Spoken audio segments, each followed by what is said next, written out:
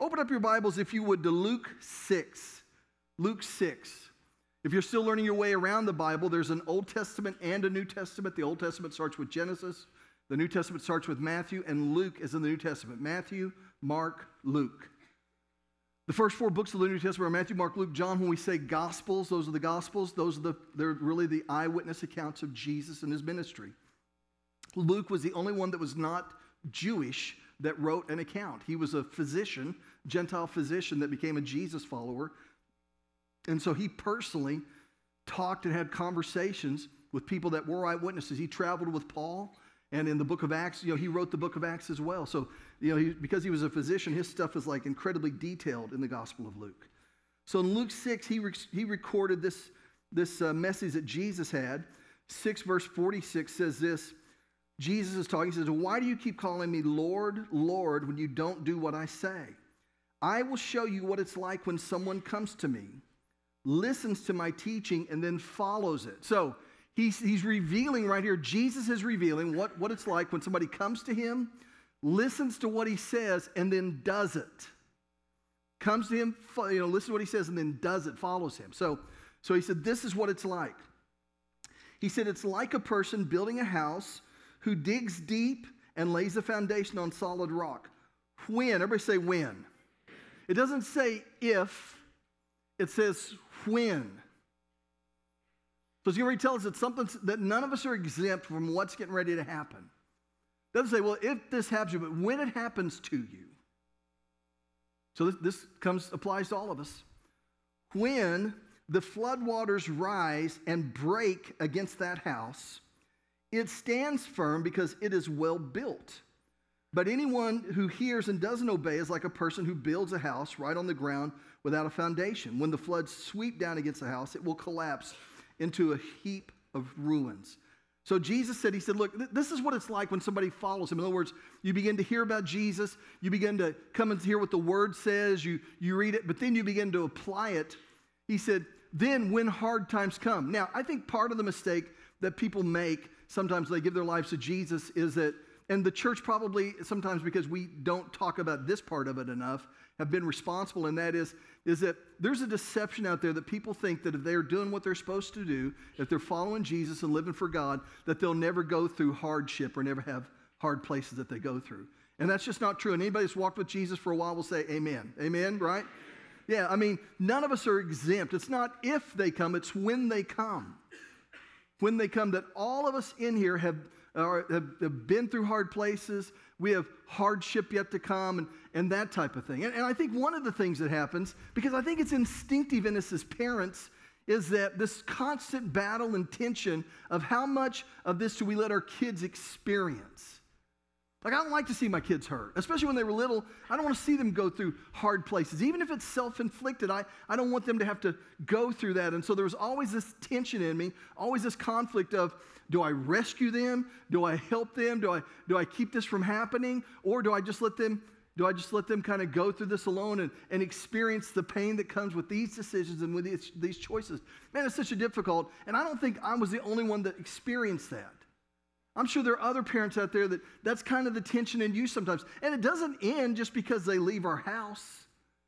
That even as parents sometimes, if we have the resources, the means sometimes to help them in a situation that, that we're like, we don't want to be enablers, and yet we don't want them to feel abandoned by us, right? I mean, we don't want them to have that experience. And so part of the thing that happens is, I think so many times with good intentions, that we've surrounded our kids and covered them and kept them from experiencing any disappointment whatsoever. Everybody wins a trophy.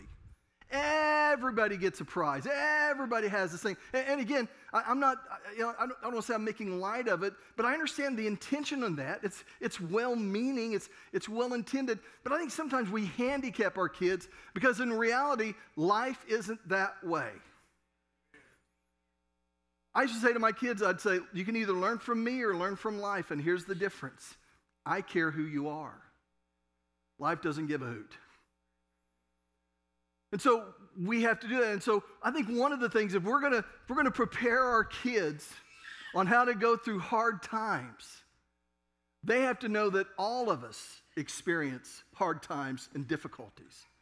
All of us do that. You know, I know that when our kids were little, that, you know, they liked to go with me every place and stuff like that. And then as they got older, it became a little bit more, they had more options. I wasn't as fun. They were deceived into thinking I wasn't as cool as I knew I was and all that kind of stuff. And so sometimes I'd be like, hey, you guys want to go? And they'd be like, no, I don't want to. Well, then what began to happen is sometimes maybe one of them would say, look, I'll go with you. And I'm like, okay. So they would come back and they would have something. The other two would go, well, where's my so-and-so? I'm like, oh, it's at the store. Now, you didn't give me anything? No. Why not? Because you didn't go with me. Hers was at the store too, or his was at the store too, or his was at the store too. And they got it. That's why they're back with it. And you're saying, you're trying to get me to go with you. You're smarter than you look. Yes, I was. That's exactly what I was doing. Now, I will tell you this much, like a month ago or something like that, we were doing something, and we're blessed, man. We have 8 grandkids, and we have a 9th on the way. We're excited about that. And so, yeah, man, I'm telling you. Yeah. So, and man, there's, I love being with them all. And one day we were around Jake and Ashley's kids, and I had to go do something. And I'm trying to remember how it worked out, but it was me and Tina and two of them. And so I said the first service was Sonic, but it wasn't Sonic, it was Quick Trip. And so they wanted something, so I went in and helped them. You know, I think I let them pick out something or whatever. And Tina was like, now you be sure and get something. We're going to drop them off at the house, and the other 2 kids are going to be there. You got to make sure you have them. I'm like, no. She's like, you're getting those other kids something. And I'm like, they didn't come with us. You know the rules. You know how it is. My kids, even though they're adults, they know the rules. Those 2 kids did not want to go with us, so they don't get Jack. And so, can I get an amen from all the grandparents here? So, yeah, that's what I'm telling you. So, she stayed in the car. When I got back out, I didn't say anything. And so I handed it to the 2 kids that were with us. And she goes, hey, you get the other kids? They didn't get anything. She goes, I cannot believe that you did not get the other 2 getting. I'm like, you know the rules. If they don't come, they don't get anything. We're going to go back to the store and get something right now. And I'm like, finally, you know, I want her to realize that, you know, I may be a man of principle, but also I'm a man of comfort. And I was going to drop them off, but I'm living with her. So I knew. So I'd really got the kids something. I said, they're not learning a thing by me giving them their participation trophy for just being in the house, you know. So we got, but anyway, you know, as parents, a lot of times, man, that's the challenge, right? Is like, when do we let them face, you know, the consequences or blessings of their own decisions? You know, and again, I'm not saying that it's always this way or you always do that. I mean, I think the Holy Spirit will help you in making those decisions. But on the other hand, I know this. Somebody said this. They said, you don't spoil kids by getting them stuff. You spoil kids by always giving them their way. And I think there's a lot of truth in that. I heard this one doctor one time. He specialized in the development of children's brains. And they said, what can we as parents do to help our kids' brains develop in a healthy way? And he said 2 things. He said, one is, routine is really good for them. Routine is good for a kid. But he said the second thing, and it just resonated with me. He said, them having boundaries is incredibly important for them to have a healthy brain. I thought, okay, well, I've heard that. But then he said, why? He said, the ability to tell yourself no creates tremendous self-confidence. I mean, I think about it in my own life. You know, most of the times when I've experienced shame is when I didn't tell myself no. When I knew that what I was getting ready to do was not okay and I did it anyway. That overstepping that boundary that God has placed there created regret and shame sometimes in my own life. And so our kids need to understand, man, that all of us go through trials. All of us go through hard places and hardship, and we have to understand that none of us are exempt from that. And, you know, sometimes when they're little, you know, there may be things that we're going through, and again, we have to use wisdom in this. But I remember sometimes when our kids were younger that we would talk to them like, hey, this is the decision we're wrestling with. This is the thing we're talking about. And we might pray about it or let them ask questions and that kind of thing. But it was just one of those things that was always, we want to do that. We do our kids no favor in making them feel like that they're never told no, that they never are disappointed or anything like that. And the minute they leave their house, they encounter people that don't care who they are.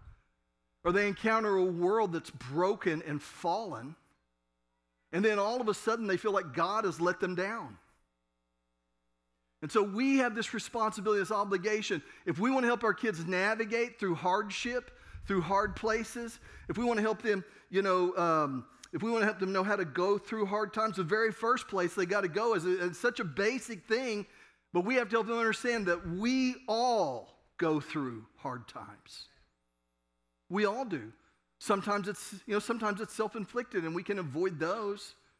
But other times, man, it's somebody else's decision, somebody else's selfishness, somebody else's brokenness. Sometimes it's just life. There's no explanation for it whatsoever. When I first got out of Bible school, I had an answer for everybody. And I look back on it now, I wish I had their number. I'd call them and say, hey, man, I was really dumb back then. I'm just a little dumb now, but I was really dumb then. So sorry. And we have Romans 5 says this. It says, we can rejoice too when we run into problems and trials. And again, that's not my first response. Is it yours? Man, I'm just rejoicing. Why? What happened? You get a raise? No. Did you get a new vehicle? No. How about your house? No. Well, why are you rejoicing? Life's just really hard right now. That's not my response. But he said, we can rejoice too when we run into problems and trials, for we know that they help us develop endurance. And endurance develops strength of character. And character strengthens our confident hope of salvation. There are some things, the reason why God doesn't, protect us from hardship is because there's just some things that can only take place in our life going through difficult times. Only in difficult times, only in difficult places are there certain things that we can learn. Without those, that we may never learn those things. We have to go through some things in order to grow, in order to develop those things, to see those things take place and come to pass in our life. And so we as parents, one of the great struggles that all of us have is when do I let them experience that and when do I protect them from it? And sometimes we do protect them. And sometimes, and often if it's either as a result of their decision or choices, we endeavor to let them experience at least some of the pain themselves. When does that happen? How does that happen? So number one is this, is that we all go through hard times. Let's stay there in Luke 6, where he says, so he said, when the floodwaters rise and break against that house, it stands firm because it's well built. But anyone who hears and doesn't, everybody say doesn't, and doesn't obey is like a person who builds a house on the right ground without a foundation. When the floods sweep down against that house, it will collapse into a heap of ruins. Here's the second thing, is that we have to teach them, first of all, that everybody goes through this, but here's the second thing, is that when you're in the middle of that stuff, keep doing what God says. Like if we were to read this, if I were to say, why did the one guy's house fall? Some people would go, well, because the storm was so treacherous. That wasn't it. They were both going through treacherous storms. Neither one of them were exempt from that. They were both in that hard place. They both experienced that. It didn't say if the floodwaters rise, but when they rise and they break upon that house. Well, then why did the house fall if it wasn't because of the storm? It's because they quit doing what Jesus said. Now, here's the truth, man. As I say, they quit doing, some people maybe went into that storm and were never doing what Jesus said to begin with. And I'm not condemning you or whatever. It's just a reality, right? That sometimes those are the situations. I wasn't doing what he said to begin with, and I'm here now. But here's the other thing. Sometimes I'm doing what he says, and all of a sudden the storm hits, and I let discouragement or disappointment cause me to step away. And so I pull back and quit doing what Jesus has told me to do. And in that moment, when the storm comes, that my house or that area of my life collapses and crashes because I stopped doing what I knew I was supposed to do. When the storm comes. When the storm, it's just such a, I don't think any of us are exempt from that pressure. And life, I realize this now, life is short, but, one of the great paradoxes is that life is short, but it's also long. And so, man, there's just so many seasons we go through, so many things.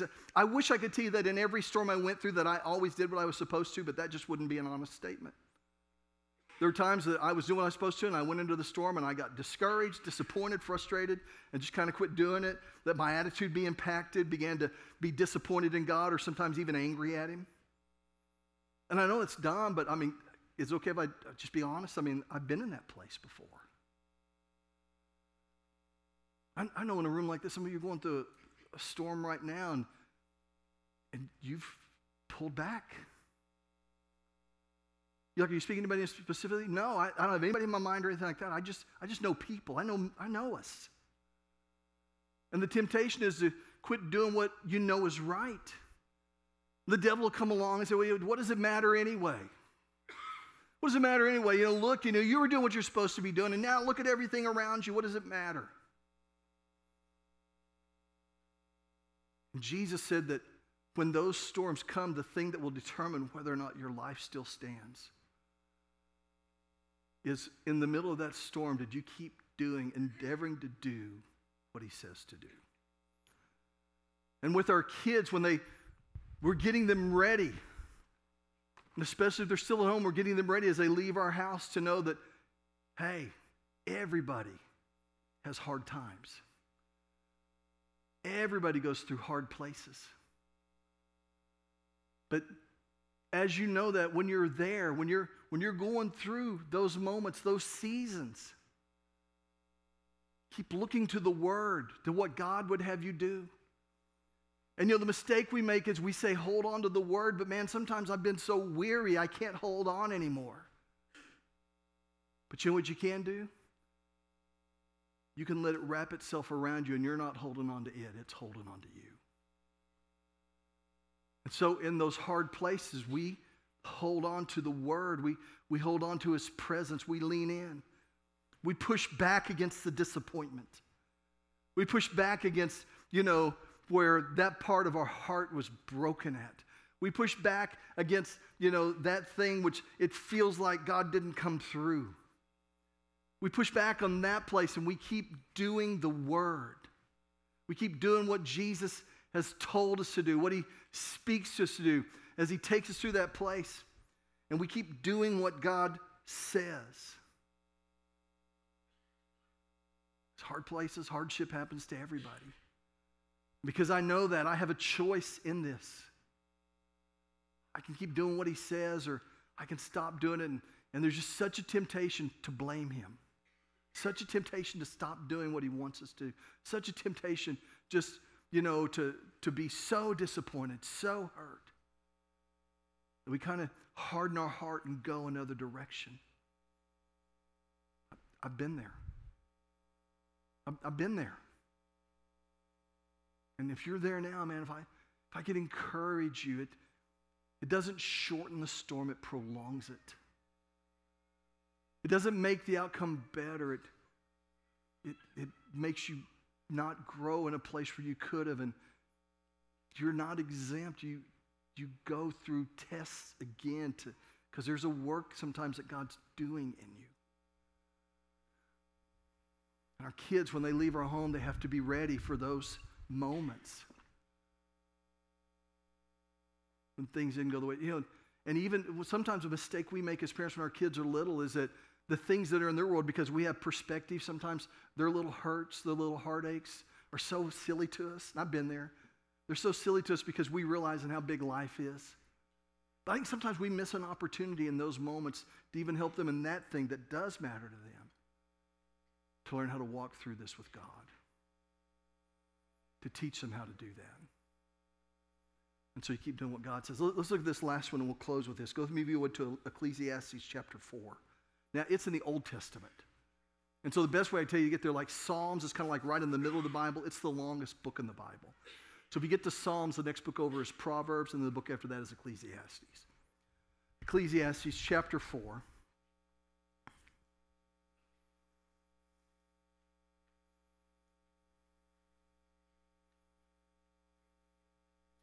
Ecclesiastes chapter 4, verse 9 says this. It says, 2 people are better off than one. Now, I know some of you, man, that upsets your apple cart and your theology right there. You're like, I don't want a people. I'm good. And so 2 people are better off than one, for they can help each other succeed. If one person falls, the other can reach out and help. But someone who falls alone, everybody say alone, is in real trouble. Likewise, 2 people lying close together can keep each other warm.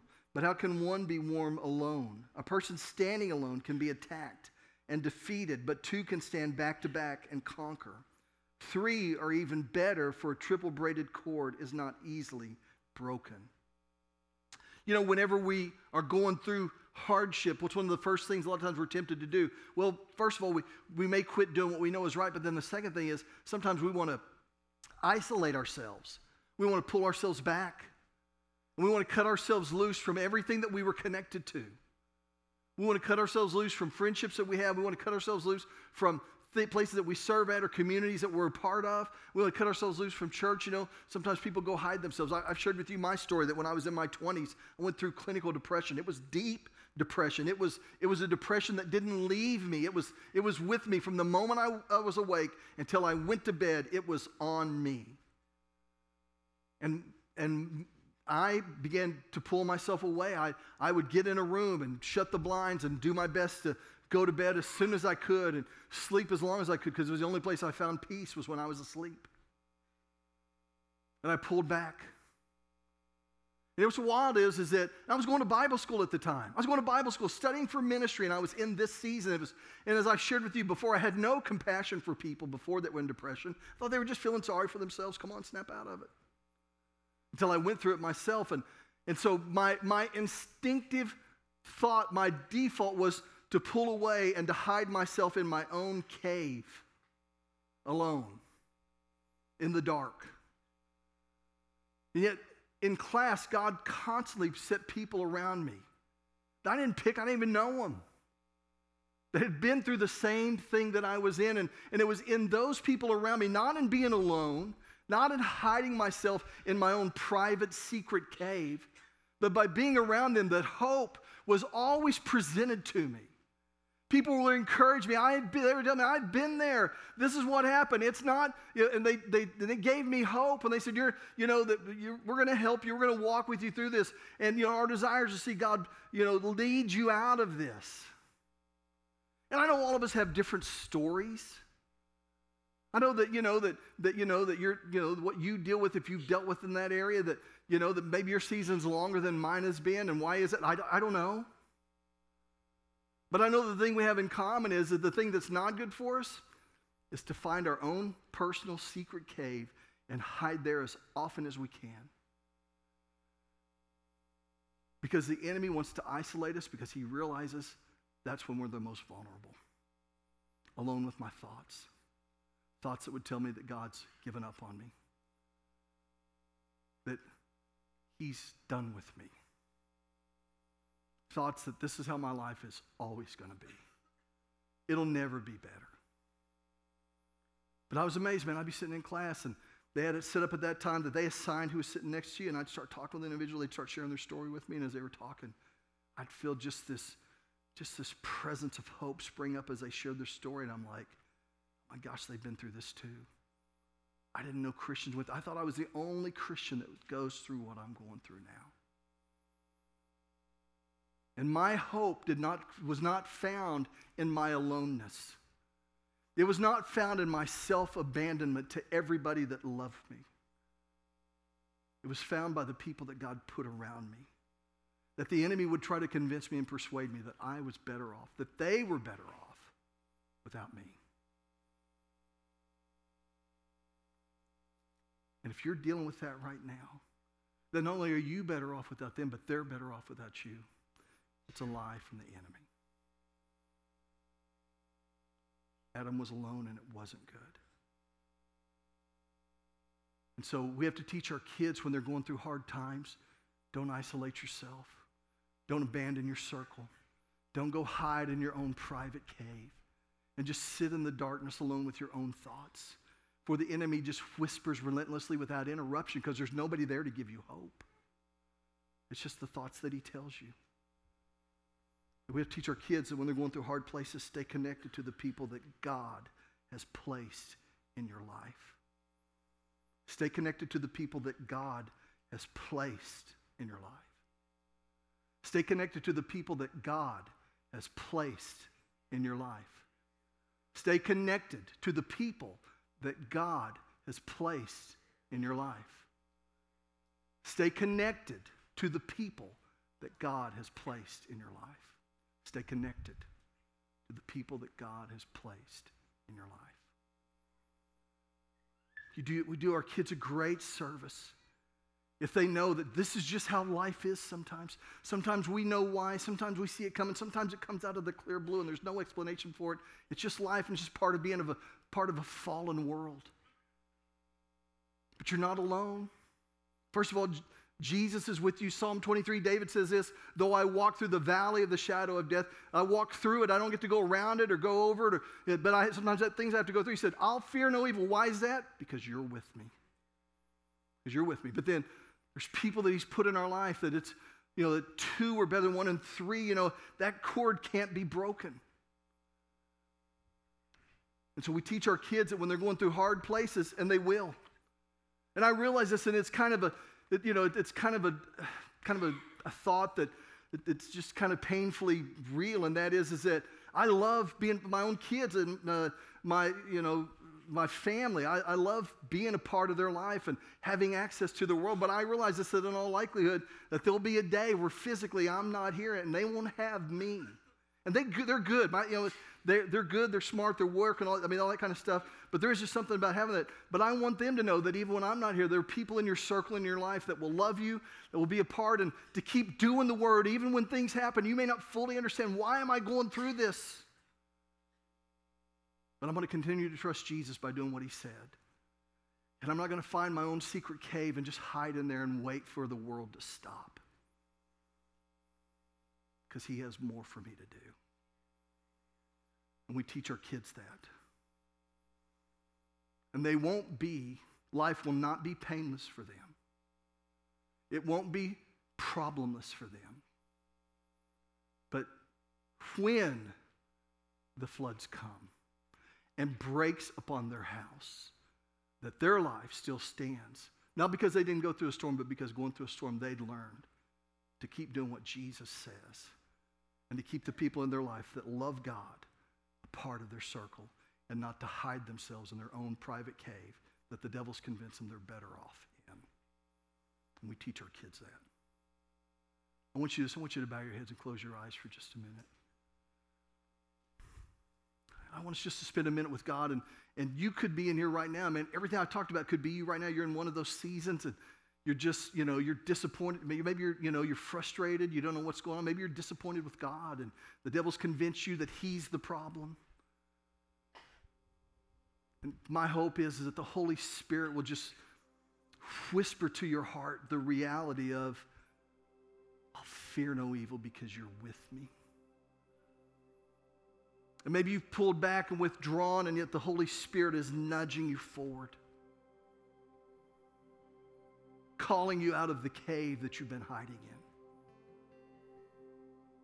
Or maybe it's not you, maybe it's your kids. And you're praying like, Lord, help me, give me wisdom on this situation. I don't want to enable them, but I'm not called to abandon them either. What do I do in this moment? How do I help them? The Holy Spirit will help you. He knows things that you don't know. And Jesus, this is a wild truth to me, but he loves my kids more than I do, which says a lot because I love them. But he'll help you. So it could be about you. Then pray right now. Take this moment just there with God and just talk to him about your situation. It could be about your kids. And just trying to figure out wisdom and direction. Talk to him about that. He'll help you. But let's just spend a moment with God.